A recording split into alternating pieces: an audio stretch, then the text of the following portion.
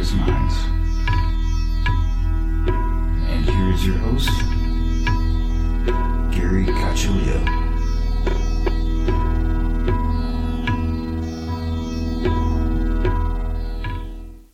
Welcome everyone to another episode of Everything Imaginable. I'm your host, Gary Cacciolillo. And before we get started, I want to thank everybody for listening and also thank the contributors to this show, who are executive producers Candace Sanderson, author of The Reluctant Messenger, Joseph Simkovic, author of How to Kiss the Universe, Ms. Aida, author of A List of Demonic Names, a pocket guide for the paranormal investigator, exorcist, psychic, and metaphysical practitioner. Monthly co-host Jared Murphy, author of It's Not Aliens, It's Worse, It's Us. And this episode is being sponsored by Ginger Glasser. And you can find Ginger at tarotbyginger.com. And she is a fantastic tarot greeter. And if you're looking for a reading just for fun, or a little bit of insight into a major decision or event that's coming up, I highly recommend her. That's at www.tarotbyginger.com. And now, without further ado, our guest for today, I'm not sure if I'm going to butcher his last name, Mike Fameliant. And I met him at the Bigfoot Festival in Whitehall, New York. And I asked him to be a guest. And he is Squatcher from my home state, New Jersey. And he also has a YouTube channel, a show. It's called In the Shadow of the Big Red Eye, where they go around investing Squatches. And thank you for coming on. Hey, yeah, Gary, thanks for having me. I super appreciate it. It's nice to see you again. Yeah. So, what got you into Squatch to begin with? It's always the first question when I bring this topic. Gotta start at the beginning, right? Well, it happened back in 2011, so about 11 years ago. I was working at a beach resort in Florida. I was watching Finding Bigfoot on TV, right?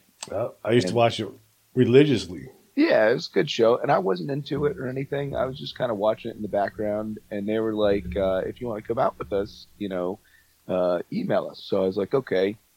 I had never been camping ever before in my entire life. So this is my first time ever camping. So, and I was engaged at the time, and I didn't tell my fiance that we were going to go squatching, right? So I started acquiring all this camping gear, and she's like, "What are we doing?" And I'm like, "Hun, we're going to go look for Bigfoot in North Florida." So I was living down in Florida at the time, and then we broke up. So I don't know. So I ended up getting a partner on the ambulance. I'm an EMT, and I got a partner on my ambulance to come with me to this event, and nothing happened really the entire time. We paid a lot of money to come on this thing, and I was kind of a little upset, but it was cool for hiking and whatever.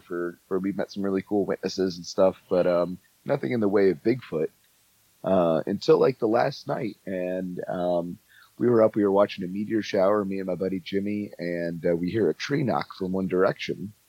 And I instantly thought that it's these people that put on the expedition that are knocking on tree, getting our money's worth out of the expedition, right? And then I hear about 2 minutes later, another tree knock from the complete opposite direction. And I'm like, wow, these people are pretty good. That's pretty intense what they're doing, right?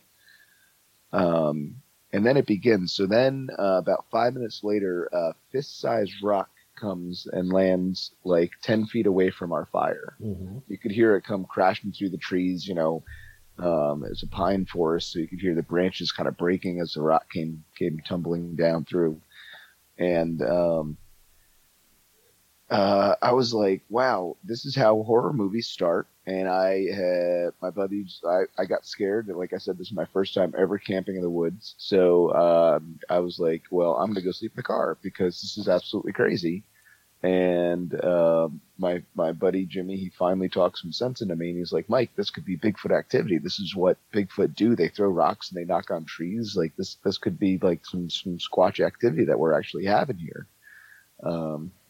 So he talked me back out of the car, and over the next like 15 minutes, 4 more of these fist-sized rocks came out of the trees and landed like 5 to 10 feet away from us, right?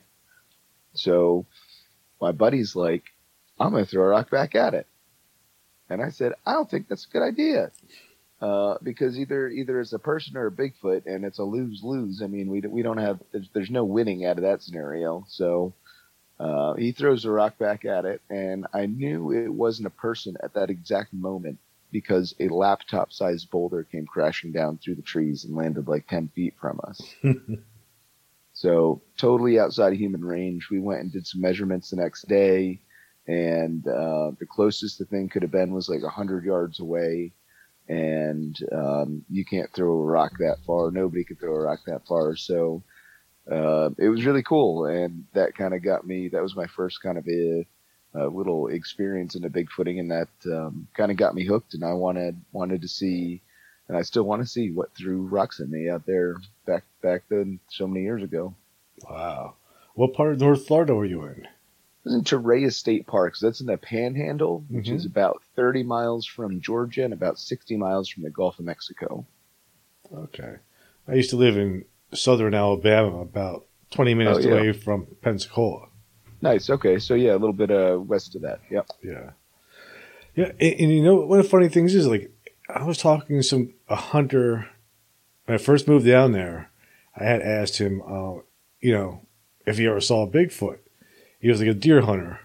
And he goes, more likely to see a Bigfoot than I am a deer. So they're definitely in that area. That's awesome. Yeah. I'm excited to go down there. I have a tour coming up in next year, and we're going down there to the Georgia area in March. So I'm excited to get down there. And then we're going into Florida in February. So it'll be a nice little reunion going down there and seeing everybody. Smart to go to Florida in February. Oh, yeah. Especially if you live in New Jersey. Yeah, well, you have to. That's the thing. Yeah, you have to get away from the snow.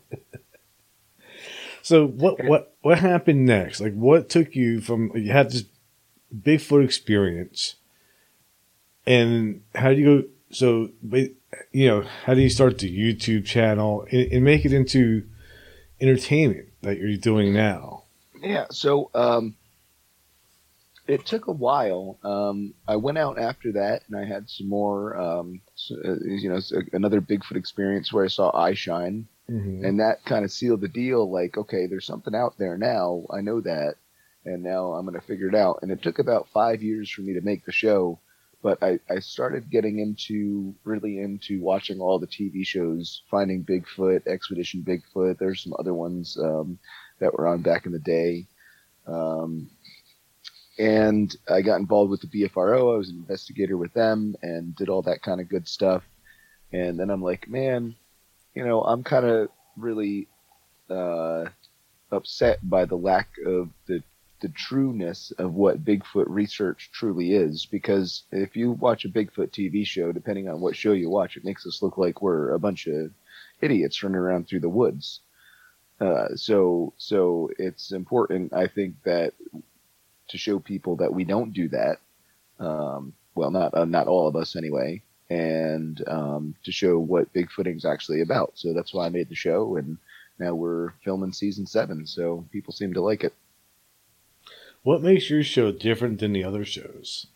We show the behind the scenes stuff that the other shows don't show. We show like driving to camp. We show the campground camaraderie, the funny jokes and stuff we tell at camp, and we show going to you know, buy groceries and stuff in these little towns in the middle of nowhere USA, which is really cool. That brings tourism to those towns, which is a kind of benefit of the show that nobody thought of when creating the show. And then it's just it's filmed. I think the major thing about it is it's filmed in an amateur style where it's designed for future squatchers and squatchettes, little squatchers and squatchettes to come and into this field of Bigfooting and be able to go out and make their own shows. and hopefully by doing that, they can, experience nature kind of a little bit younger than I did. That's the whole mission statement of the show is to help friends and families get outside and off the couch and into nature more. And that's a good thing. Part of, I believe, squatching is about reconnecting too to nature. Because a lot of the people that have had Bigfoot researchers will say that one of the first things you have to do in order to encounter a Bigfoot is to be able to calm down and be back sort of with one with nature. Like Ron Moorhead even mentioned that to me. Would you agree with that? Yeah, absolutely. I think it's at the very basics of anything, really, going out into the woods. It's about connecting with whatever you're trying to connect with, whether it be hunting, whether it be the animals, hiking, it be the nature, the terrain, and stuff like that. As long as you bring it back to the basics, I think, we can all get, high tech and geared up and everything like that. And that, I think, helps assist our efforts looking for Bigfoot. But if you don't believe and truly have an understanding and just the right frame of mind going into the woods, you're never going to find anything. So how did you get a team together to do the show? Like, how did you find like-minded people that are willing to put in this kind of work? Yeah, it's I do the show by myself. I'm trying to find some other people, but it's hard because the show doesn't. Unfortunately, I can't pay a staff to do that, nor would I want to. It's not designed. The show's not designed for that. But I got my team together by just going on Facebook. Every state has their own Bigfooters page, if you will. And that's a great way to meet some people and to connect with some like-minded people that you may want to connect with. I don't think you have to spend X amount of money to go out into the field on one of these BFRO expeditions just to meet people. I don't think that's necessary at all. I think you could do it right from your computer. Because somebody like me just grab a backpack and some binoculars and whatever, and just go out into the Jersey Pines and look for a Bigfoot?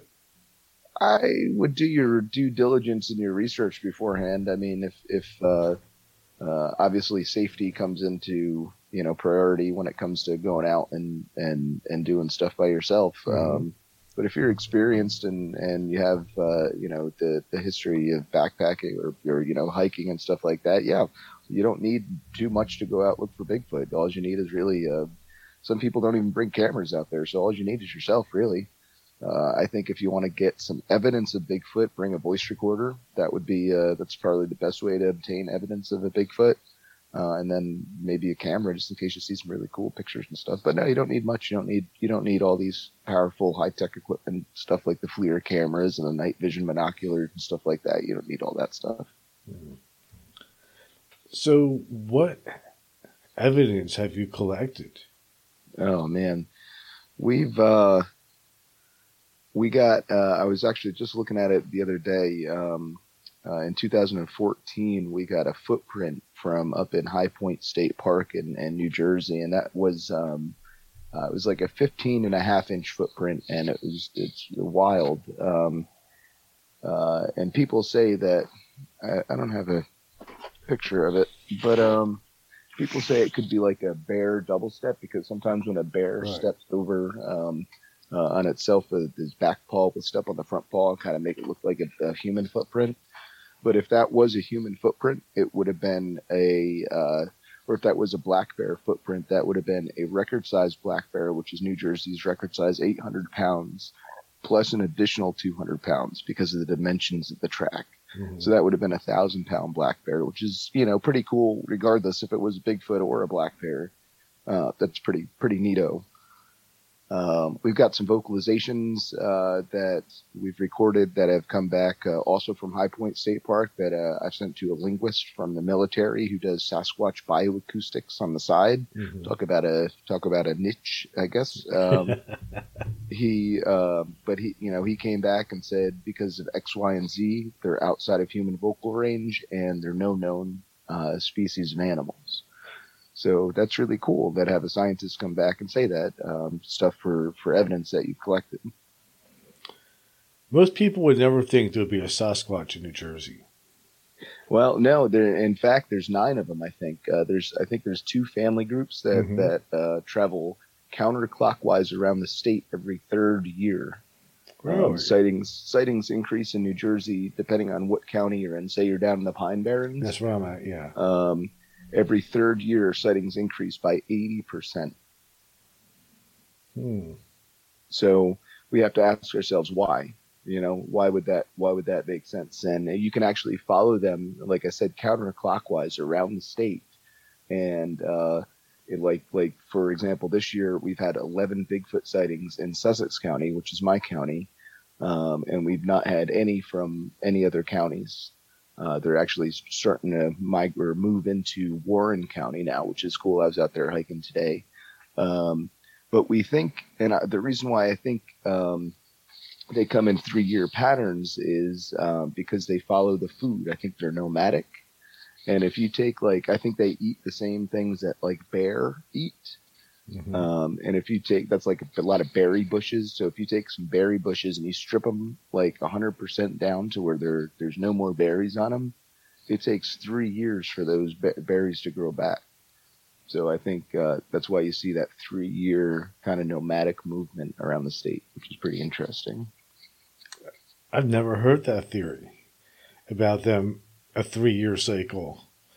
Yeah, and I would challenge any of your listeners and to look at sightings in their area and try to figure out movements that they could find. Or, for example, in New Jersey, I could be wrong. I could be totally wrong. So anybody, that has the ability to go out and look at reports and stuff, I would totally suggest that it'd be fun to find these little patterns and different things that Bigfoot do. Start putting the puzzle pieces together. Yeah. Most of the reports not reports, but most of the theories that I've heard, that when we're talking about Bigfoot as an animal or an actual cryptid, tend to say that they feed off of deer. Mm-hmm. Yeah. I don't think it would make, I think they do eat deer and small animals, but I don't think it would make sense caloric intake wise for a Bigfoot to chase down a deer. Maybe they hunt in packs. That could be possible, but I know if you've ever seen a deer run, they're no joke. There's some pretty interesting fast animals. So for a Bigfoot to be able to run that fast to keep up with a deer and then chase one down, I don't know if it's going to do that. I don't think it could.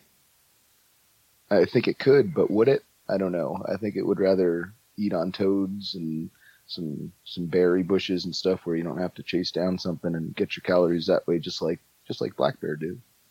I guess it depends on how athletic he is. Or lazy, however you want to look at it. But that's the berries would be an easier thing, like toads, stuff out of creeks, things like that. Definitely would also be easier food source. What makes you think that is an animal, an actual physical animal, versus the other school of thought where people will say it's more of a paranormal phenomenon? Yeah. It's just the reason why I think that, and I don't think that if as long as you have an opinion on the topic, I think you're probably ahead of the game. But I find that they're a biological creature, just like, a chipmunk or an eagle or something like that. And I think that just because of the evidence that I've found would lead me to believe that. Nothing has led me to believe that they're related to UFOs or that they can be an interdimensional type thing or any other non-biological processes, I guess, if you will, that can happen. But just like the theory about their patterns and their movements, I would challenge anybody, change my mind, please. If you have some evidence that Bigfoot is cloaking on video or something like that, I would love to see that. Change my mind. It's just I haven't came across that myself. Then how do you explain that nobody has found it?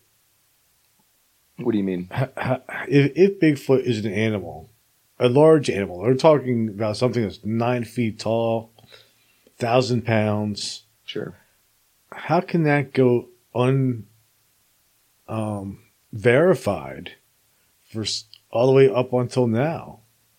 Well, there was a guy that lived about 50 feet off the Appalachian Trail in Maine for 35 years, and he went undetected. He had fires. The way he survived was he stole stuff, and that's how he actually ended up getting caught. Was he was stealing cookies from the Girl Scout camp down the road. But if you have a little intelligence, and I'm not saying this gentleman had a lot of intelligence, he didn't go to school. He wasn't too proficient in school and stuff. However, he was able to maintain this distance, and he didn't talk to anybody for literally 35 years or something like that. That's amazing in itself, but I think if you have the population that we do have with Bigfoot, like I said before, take for New Jersey, for example, where I believe that there's 9 individual Bigfoot. If you put them in a space over the size of New Jersey and you put 9 people in New Jersey, you're never going to find them, ever. Just like you wouldn't find 9 deer in the state of New Jersey. If you had every piece of available equipment, you wouldn't be able to find the 9 deer. If you think there's 9 Bigfoot here in New Jersey, why is the population so small? And if that population is like all one family pod, then how would they be reproducing with each other? Yeah, I think there's actually 2 family groups. I think there's a group of 5 and a group of 4.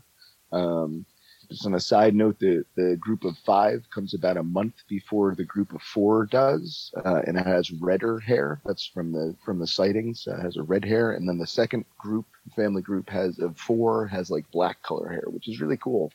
And they come about a month after that first group. But I think they got to mingle with other Bigfoots, obviously, for procreation and for population purposes. So I do think that they cross the Delaware River when they're up this way.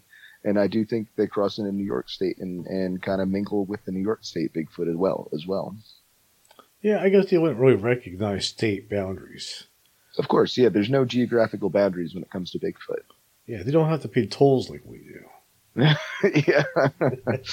I went over that Dingman's Bridge toll. I don't know if anybody's familiar with that, but oh man, $2 to go over that piece of work in the middle of nowhere is something.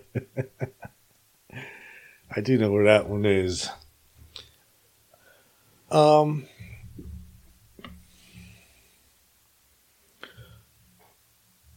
So it's interesting, like you say about the 2 families and them, I've heard about them, migrating, being migratory for whatever reason. Like you've come up with the theory that they're migrating around for the berries. Mm-hmm. Do you think? You mentioned like intelligence wise. Do you think they're a relative of the human, or do you think they're just some type of a primate like a gorilla? Even though we're supposedly related to. Well, if you date that far enough, we're all related to one another.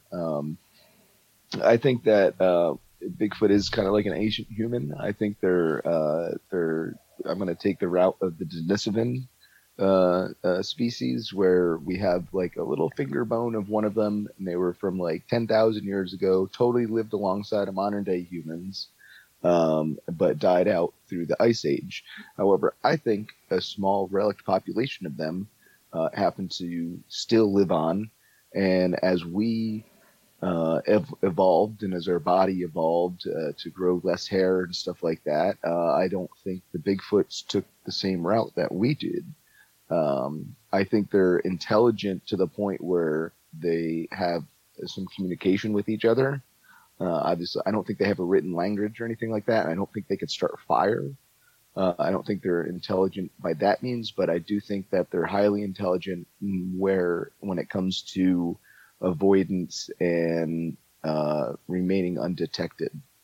I think they're programmed that way to just like some intuition. Some animals are scared of humans, so I think what a Bigfoot would be. and I think they'd just be highly keenly aware of that. Okay, so you think they're part of the human evolution, like sort of like a missing link type of thing. Yeah, absolutely. Right. Yep. And so you don't believe that it could just be ordinary feral humans? Well, I don't think that we would be able to have a population of feral humans such as a Bigfoot creature, if you will. It's hard. Feral humans do exist in very small, isolated areas, but Bigfoot it's not an isolated thing. This is across multiple, states, even though we don't have geographic boundaries, but all throughout the country and different continents even. So I don't think they would be like a feral population of humans, no. Plus, they're probably too big. Well, yeah. I think, when we think of feral humans, I don't think we think of people thriving as Bigfoot would, although I could be wrong. Maybe I'm wrong with that. Do you think that there's any connection between Bigfoot and Dogman? See, that's interesting, too. I've spent a lot of time in the woods, and I solely look for Bigfoot. I have not come across any signs of a Dogman. I'm not saying that they don't exist. I'm just saying that I haven't seen one. Do I think they're related? I think they're related under the umbrella of the cryptozoological creatures, but I don't think they're related as in this is a Bigfoot's cousin Dogman type of thing. I think they're two completely separate creatures. Jersey Devil. Oh, you don't want me to get into that? If I do. That's where I live, man. I'm in the heart of Devil Country. So here's my theory about the Jersey Devil. We have this very folklorish story about the 13th child being born to Mother Leeds, and the devil or the child was born, grew bat wings and a horse head, and sprouted a little tail, and then killed the mother, flew up through the chimney, and terrorizes people to this day in the Pine Barrens, is how the story goes. Now, that's very folklorish. I don't think that actually happened, unfortunately, as crazy as that would be. But the people down in southern New Jersey do swear that they have seen this Jersey Devil. In fact, and I think it was 1909 that closed schools and factories for like a week down in South Jersey. But as much as I'm down there, I've never, and nobody, as far as I'm aware, has ever found footprints of a Jersey Devil. I know they fly and they roast in trees and stuff like that, but it's the Pine Barrens, as you know, are very sandy and very great for leaving footprints in. So I'm sure hoofprints would be found somewhere. We might not be friends after this one, but I will go out on a limb and say that the Jersey Devil, 7 foot tall, glowing red eyes, screams in the middle of the night. That's what I think, how I would describe Sasquatch. 7 foot tall, glowing red eyes, screams at night. So I think that the Jersey Devil may actually be a misidentification of a Bigfoot. I think that's an absolute possibility, too. I was wondering, I either think it's a Bigfoot or a Thunderbird. Mm-hmm. Yeah, and I don't know. Those Thunderbirds are pretty cool. If there was more of a sighting, more not to say legitimate sightings, but just more of a database of sightings of the Jersey Devil, I could say, okay, maybe there's something to this, and there may be something behind it. But unfortunately, I think back in the day, back in that 1909 incident, I think it was just a misidentification of a sandhill crane, actually, because they sometimes these sandhill cranes migrate up from Georgia and Florida, and they come up to New Jersey, as far as New Jersey. And if you're in 1909, you don't have any sort of information on these birds, and if you've ever seen or heard them, very awkward looking. They look like a very weird crane with red eyes, and the sound it makes is horrific. So that may very easily be explainable by those early incidents of the Jersey Devil. Some of those incidents even go all the way up into Philadelphia. Absolutely, yeah. Into Camden and Philly, absolutely, yeah. The Philadelphia Zoo actually offered a $10,000 bounty for the capture of the Jersey Devil. Mm-hmm. Have you done any searching down here in the Pines for Bigfoot or Jersey Devil? Yeah, we found footprints down there. That's where we go to find footprints. If we want to find footprints, we go down to one of the rivers down there. What town? I'm not gonna. It's like telling you my favorite fishing spot. I'm not gonna go to. All right. Well, okay. Can I come with you the next time we're down here? Absolutely, that we can do. We'll arrange that. Like we're not recording. What's cool about it is we go down there every third year, give or take, because of my 3-year cycle, and we go hiking off trail to this about a mile or so. To this river, has a very muddy bank on it, and we find footprints. And what's cool is the first year we found them, they were small, and the time after that they were a little bit bigger. The time after that they're a little bit bigger. So they keep growing every third time we're down there, and they're in the same spot each time, which is very awesome. If it was a person trying to hoax that, I mean, go figure. I don't tell anybody where I'm going to be before I'm down there. So it's like, nobody knows where I'm going to be to make any of those tracks. So that's cool. But, I know there's a good buddy of mine, Eric Spinner. He does a lot of work, a lot of Jersey Devil, or not Jersey Devil, but a lot of Bigfoot work down in the Pine Barrens. He's a friend of mine. Oh, got to get me in touch with him. I'm kind of looking for somebody down here to go squatching with. Oh, okay. Yeah, I'll hook you up for sure. Yeah. There's so much down here. Like, there's so much land. There has to be. Yeah. There has to be some Bigfoot here. Well, people don't realize it's the the largest tract of land between Maine and Florida on the Atlantic seaboard. So that's pretty big. Yeah. Yeah, it's very expansive. So what other types of evidence, like, what is your favorite piece of evidence, not that you've collected, that you've seen? Is it like the Patterson film? Is it that FLIR from Florida that's pretty famous? Do you have a favorite piece? Too. My favorite piece of evidence is actually a piece of audio evidence that comes from St. Cloud County, Minnesota, I believe. And if you look at Sasquatch Bioacoustic on YouTube, it'll come up there. But it's a series, I believe it's like 6 minutes long of this really, really in-depth multiple vocalizer Bigfoot howls, and it's just so cool. And you listen to it and you try to put yourself there and in that situation, and it's like, oh man, what would you do?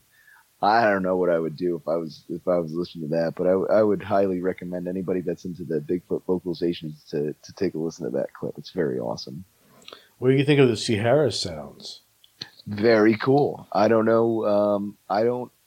There's so many. There's so much that's unknown about that. It's so ridiculously real. It's so hard to make that up. I don't think you'd be able to fake that. No, I don't think so either. And I've had Ron on a couple of times. Right. And yeah, and I believe him 100. I believe him 100%. And he's an upstanding person too. You could, with some of these people, I could see, you may have to, think twice about, listening to something that they say. But I've had the pleasure of meeting Ron before too, and he's just a great all around great person. And it's weird because in that recording, there's a part of it where it sounds like they're almost like talking Chinese. Mm-hmm. Actually, we just had a report from Florida, I believe it was from Jennings State Forest. It was from the Green Swamp in Florida, where somebody heard, a police officer actually heard two female, he was backpacking in the Green Swamp, and he heard two female Chinese-speaking women speaking Chinese backwards, is the way he described it. And nobody ever showed up at the trail. He was on a trail. He was camping there. Nobody ever passed him. They just kind of were just stopped. The voices stopped. So that's really strange that you bring up Chinese sounding, because that's exactly how he described it as well. It's what it sounds like. It sounds like Chinese to me. What tells me that there's probably they might be speaking a more advanced language. Maybe their communication is closer to ours. It's possible. Yeah, I'm not saying it's not possible. I think on the low end that they definitely do communicate somehow, whether it be vocalization, swoops, hollers, or howls and stuff like that. But it could definitely be more if, because of the Sierra sounds, that could be a very good insight into how they do communicate with each other in a close-up kind of interaction setting. What do you think about, a lot of people have encounters with them, and they describe that sensation of being frozen. They cannot move. They become paralyzed. Do you think that Sasquatches use some type of infrasound?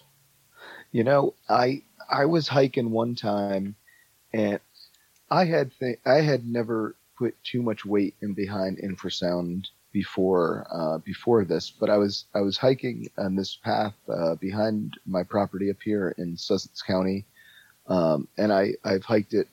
I could hike it eyes blindfolded at night backwards, no problem. I've been on this trail hundreds of times, and something one night stopped me. I got dropped off because I was doing a one-way hike, and it was like a brick wall.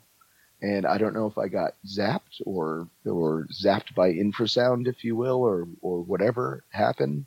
But I knew that if I went any further, something was going to happen. Something bad was going to happen to me.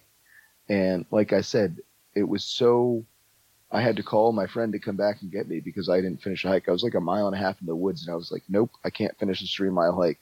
I'm not going to do this because of that thing. And I just don't, to this day, I don't know what it is. It's actually on my YouTube channel. You could see it. It's just, it's so strange. And I can't put that up to being zapped because I didn't feel anything besides like all the hair standing up on me, I guess. I don't know. That's what a lot of people describe. Yeah. Do you think they can communicate with telepathy? No, I don't think. I think that's, now you're starting to get more into the other types of the other camps, if you will. And I'm strictly of that biological thought process. So you don't think they have anything to do with UFOs, orbs, anything like that? And it's funny, I don't know. Again, if anybody can prove to me and show me some evidence, I've seen orbs in the woods before. I can't explain them. I have no idea what they are. And, I even, there was one time we were again in High Point State Park. That park is definitely produces some stuff. But we actually, on the same night, we got that really great Bigfoot howl about 20 minutes beforehand. And there were 5 of us there. And we all saw it. It was just a red light that zigzagged. It was like doing like a W or an M across the sky. Excuse me. And we all saw it. And then about like I said, 20 minutes later, we get this Bigfoot howl. But it's not. They're not close enough to me for me to be able to connect the two. And some people are like, how is that not possible? How can you not connect the two? And I'm just like, I don't know. I just can't right now. I don't know. Statistically, what are the chances of seeing a UFO and hearing a Bigfoot on the same night, 20 minutes apart? I get it. I understand. I get it.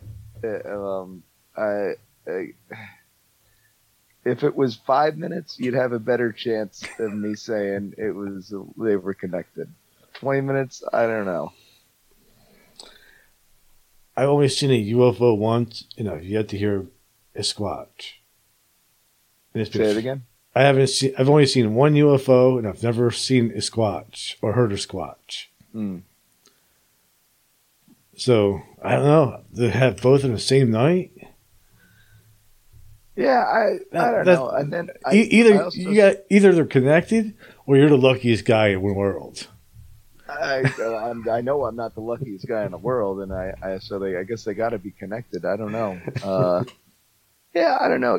And I've not done too much thinking about that. Maybe it's because I don't want to, because I am of that biological camp that I don't want to connect the two. But it's not like I deny that they happen. I do tell the story and say that it could be something. What do you think about the tradition with Native Americans gifting with Sasquatches? Okay, so every Native American tribe in North America has a story about a Bigfoot, which is awesome. And they have gifted, I guess, in the past, and from what I gather about the Native American gifting process is that they're more so appeasing this Bigfoot to not to maintain their crops and not have any hunters have accidents and stuff like that, and keep everybody safe and everything kind of on the same nice and easy level as where it should be. Just like sacrifices and stuff in ancient cultures. I think Native Americans would do the same thing. And even nowadays, people do still gift, and I guess it's the same kind of process, same kind of thought process anyways. Let's leave something for the Bigfoot in hopes that the Bigfoot will do what we want it to do, and whatever that may be, come out to take a picture of it or just leave us alone. People still do that to this day. Do you do it? And have you gotten any results? I've not gifted. I've left a gift once, but gifting is, you got to do it multiple times. It's a habituation type thing. So no, I've never done that. And a lot of people are against it. I think if you have the ability to, go for it. I don't think it's not like you're feeding them. It's not like you're doing anything. Leaving a toy out for an intelligent animal, I think, is a great idea. What do you think that they feel threatened by humans? Yeah. Well, I think they're healthily aware of us. Meaning, I think why we got those rocks thrown at us in Florida is because we were too close to this family group of Bigfoot. So they wanted to get us out of the area, and it would have totally worked if my buddy Jimmy wasn't there. If he wasn't there, I would have been gone. No question about it. So, it didn't work that time, but, do I think that, and then again, I don't think they didn't hit us though. You know what I mean? Like they could have easily took us out with one of those rocks, but I think they were carefully placed that they didn't. So I think they're healthily fearful of us. Yeah. What is it you think they fear from us? That's a good question. I don't know. I think just the, like I kind of said before, I think intuitionally, I think Bigfoot know that they should stay away from humans, and if they interact with humans, then bad things happen. Who knows what that may be? I don't know. For example, I know I can't swim. I'm petrified of water, so I just don't go by water. You know what I mean? Mm-hmm. So if I know that humans are bad things and meant bad things to me, I just probably wouldn't go by humans. And if humans were to come too close to me that I couldn't safely make it out of the area in time, then I would have to, throw rocks at you, get you out of the area. Makes sense. It's amazing. I've never heard a story of a human being killed by a Sasquatch. Well, you wouldn't. I don't think, you would. I don't think a Bigfoot, but I've not heard of any attacks on humans either. So, there are some historical accounts of Bigfoots attacking humans and stuff like that. Rock Canyon incident, I think it's called. Yeah. Yeah, the Rock Canyon thing is pretty interesting. That's more of aggressive type Bigfoots where they don't necessarily attack a human, but it's interesting. Do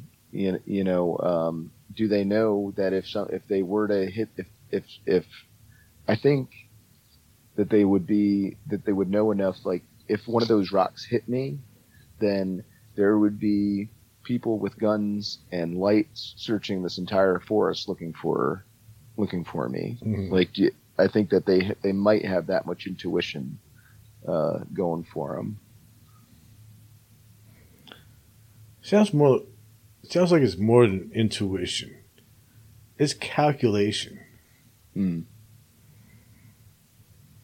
Yeah, that definitely is. That sounds about right. It's more so of a calculated action. I've had some other guests on here that say they've had communication with Sasquatch through telepathy, which I know you don't really buy into. Right.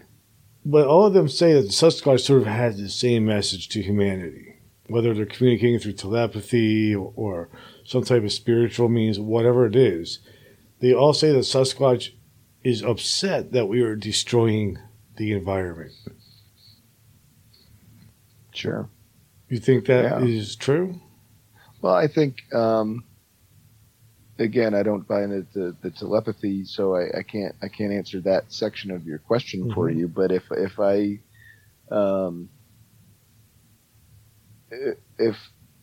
we believe in what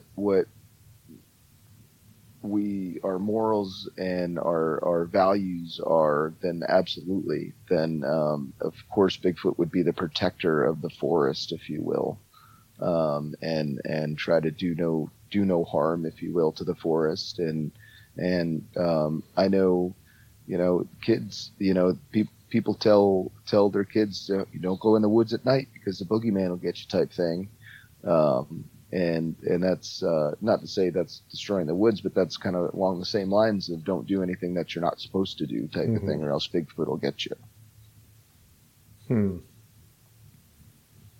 Plus, if Bigfoot relies on berries, for example, to survive, and we come by and kill all the berries, it causes a problem. Yeah, it sure does. I think that means that Bigfoot would have to change their nomadic movements, and I think they have to do that now with all the especially in New Jersey with all the new building that's going on. To make it from South Jersey to North Jersey, which I think they do, is difficult. It's not, especially in that central Jersey kind of little area that you don't have too much going on, not too much forest going on there. There's like nothing in the middle of the state. Yeah. You got Duke Farms. That's about it. Yeah. Once you get like around Princeton area and all that, there's nothing. But that's not to say I don't think they still can do it. I think there's enough farmlands for them to move, and I don't think that they stay in central Jersey for any amount of time. If you just look at the sightings down there, there's not many. There's plenty of sightings up here in North Jersey and a ton down in South Jersey, but not too many in central Jersey. Do you think they follow like power lines? Oh, because absolutely. Those are still sort of cut off from. Yeah, there's a great way to travel without being seen. Well, and you think about it too, is what grows along power lines. As many berry bushes as you could possibly find. Everything eats along the power lines, and not even just power lines. You also have like gas line cuts, any type of right-of-way access, any rail trails. I think they take high advantage of. That's why whenever I go on a rail trail, I always try to look for good footprints, especially if it was raining. Yeah, I would think that's probably how they're getting across the state. And not walking through people's backyards. Yeah. No, I think they're too intelligent for that. I know there's been there's a nice set of power lines that goes through Allaire State Park, and that's in central Jersey. And there's been a bunch of sightings and footprint finds along that. So I think that's absolutely correct. Yeah.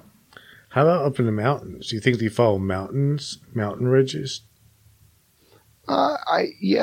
They could follow the ridge lines. I think they would Probably if they. I mean, I was out off trail hiking today, and it wasn't too fun because there's a lot of mountain laurel out and stuff you just really can't get through.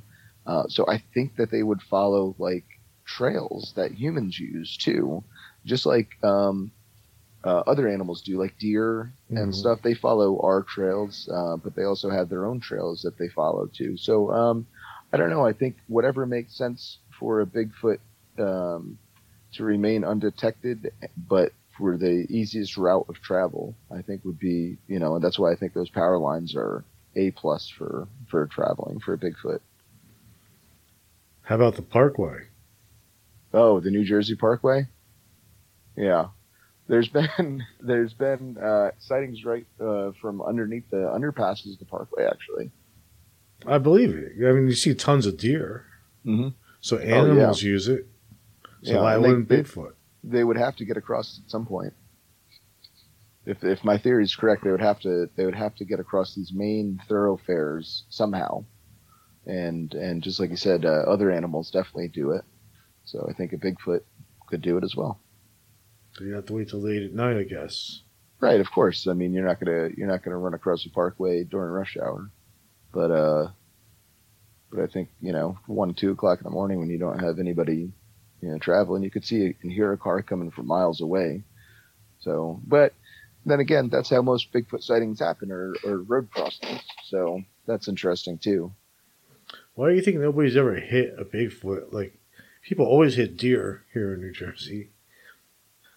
Well, yeah, I mean, you got to think of the population. I just don't think there's a population for there to be road incidents with Bigfoot. Why do you think their population is so small? There doesn't need to be a big population. I think everything is very homostatic where it is in the Bigfoot world, where they don't need. I think there's like 2,000 of them in the United States.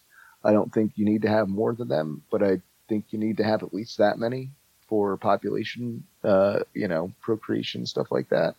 But just like if you have, take deer for example, you have deer getting hit by cars all the time, and deer have this wasting disease that's going on and stuff like that. That's because there's just too many deer in the state. Sussex County has the highest density of black bear population east of the Mississippi, and I can count the number of times on one hand that I've seen a bear in the county when I go hiking. So we definitely have the population of bear here. We just don't have the sightings, which is, I think, a perfect example of how Bigfoot are the same way. So they purposely keep their population low. Yeah, I don't think, I think like the life cycle of a Bigfoot would indicate how many children that a Bigfoot was able to have within their life. I think a Bigfoot probably lives 50 to 60 years, which would mean you have like 2 or 3 kids, maybe 4 kids if you're trying. But I think their gestation period is semi-similar to humans, so it's possible you could have a big family, but I don't think it's necessary, nor the Bigfoot maybe even be smart enough to say, hey, if we have another kid, we got to feed that other kid, and that's less berries for all of us. Who knows? They could be that intelligent. Possibly. Maybe they just don't need to. I mean, why do you, if they're living only say 50 years, do you think it's a low population that also is the reason why we don't find any skeletal remains? No. Well, yeah, I think obviously the population is going to dictate the remains that you find. But if, I ask hunters who have been hunting, their entire lives in their woods, 50, 60 years, their entire lives, and I say, how many bear skeletons have you come across? And everybody but one so far has had this epiphany. It's like, I haven't come across any of them. And we know that they're out there. So why? We got to think, why don't we come across these? We come across deer skeletons, but again, we just talked about how there's so many of them. but bear are different and Bigfoot are different. But we also have scavengers up here. We have ravens. We have porcupines, which eat bones. We also have very high acidity soil levels, which means like I could go from talking you and me to completely and totally nothing within like 2 weeks under the right conditions up here.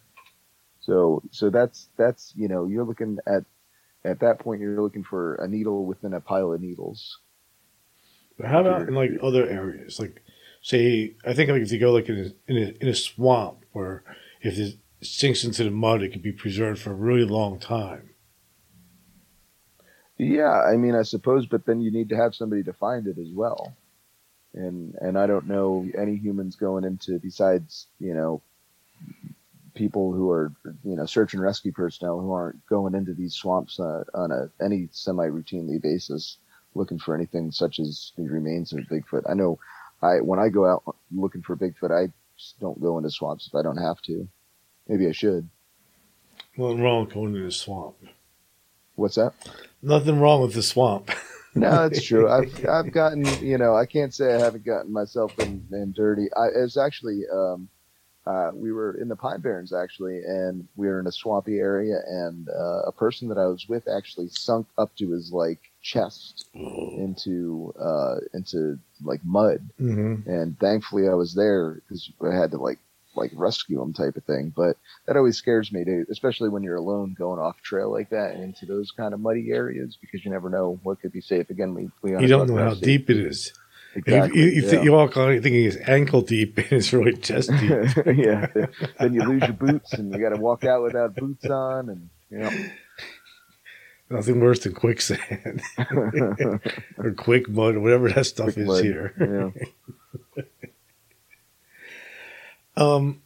What's your favorite TV show with the Bigfoot? Was it Finding Bigfoot? I was going to say Expedition Bigfoot, Monster Quest. Oh, I was going Mountain with Men.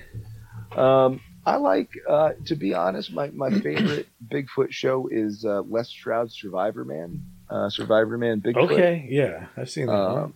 And I do enjoy that show because it is semi-similar to mine. I think it's the closest kind of the way it's filmed and stuff. But I also respect him as a survivalist. So it's awesome that he took this kind of non-mainstream thing in the survivalist community, Bigfoot, and then took it kind of like, hey, something is actually out there, and I'm going to put some effort into going and finding that. And I think that's really supreme and awesome that he did that. Honestly, mine is probably Expedition Bigfoot. Yeah, my thing about Expedition Bigfoot, and tell me I'm wrong if I'm wrong, but how do they have like blow dried hair every episode? Oh, they must have a trailer somewhere with electricity.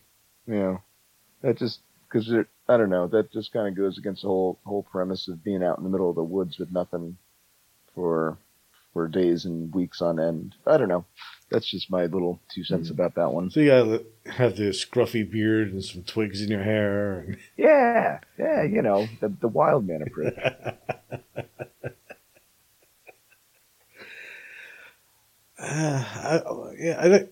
What about the Finding Bigfoot show?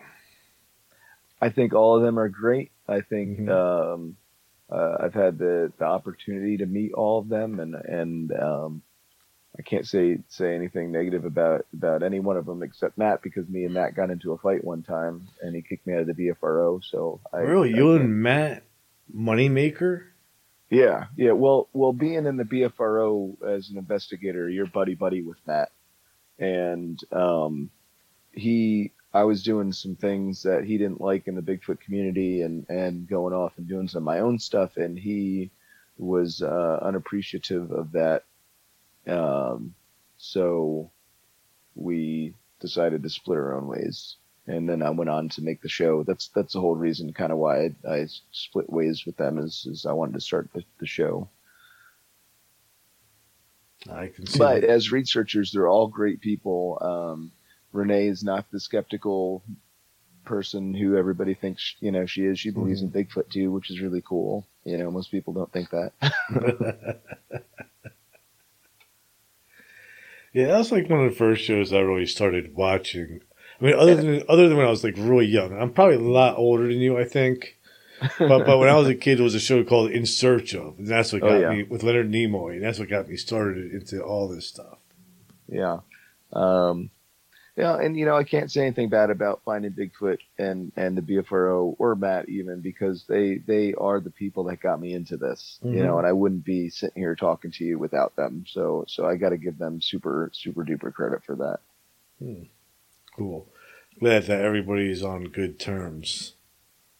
Yeah, there's no, you know, the community is too small to hold grudges and to keep things that are personal as in the way of research. It doesn't make sense to me. Yeah. So before we wrap it up, where's the best place for my listeners to find your YouTube show? You could say people. You got people. You got you don't just have listeners. You got people, my friend. They're humans. Your people can find me on YouTube. YouTube is called Sussex County Bigfoot. That's kind of our bread and butter of where we're at. We're also on Instagram, Shadow of Red Eye. We're on Etsy, Shadow of Red Eye. Got some really cool Bigfoot merchandise and stuff. I know winter's coming up. We got Bigfoot Christmas tree ornaments and stuff. I just got a bunch of Bigfoot decals in. So that's kind of cool. And then on Facebook is In the Shadow of Big Red Eye. Also, look out for me on tour. I'm going all over this next in 2023. So if you or anybody you know want to book me to come to like a library or present at a place by you, definitely visit my website, which is brand new, shadowofredeye.com, and you can find out all the information there. Man, I'd love to have you come down here and speak somewhere. Yeah, we'll talk about that for sure. All right, cool. Well, thanks for coming on, and I'll put the links to your website and your YouTube channel in the notes of this episode. And awesome. It's been a pleasure having you on. Hang on for one moment while I play the outro. Thanks.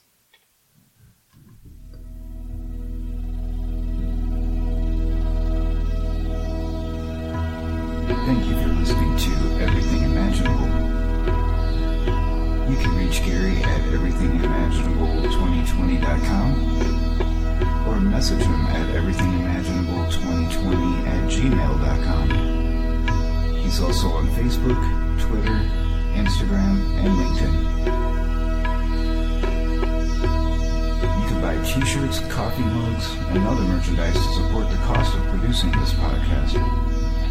Click on the merchandise link at the top of this page, www.everythingimaginable2020.com.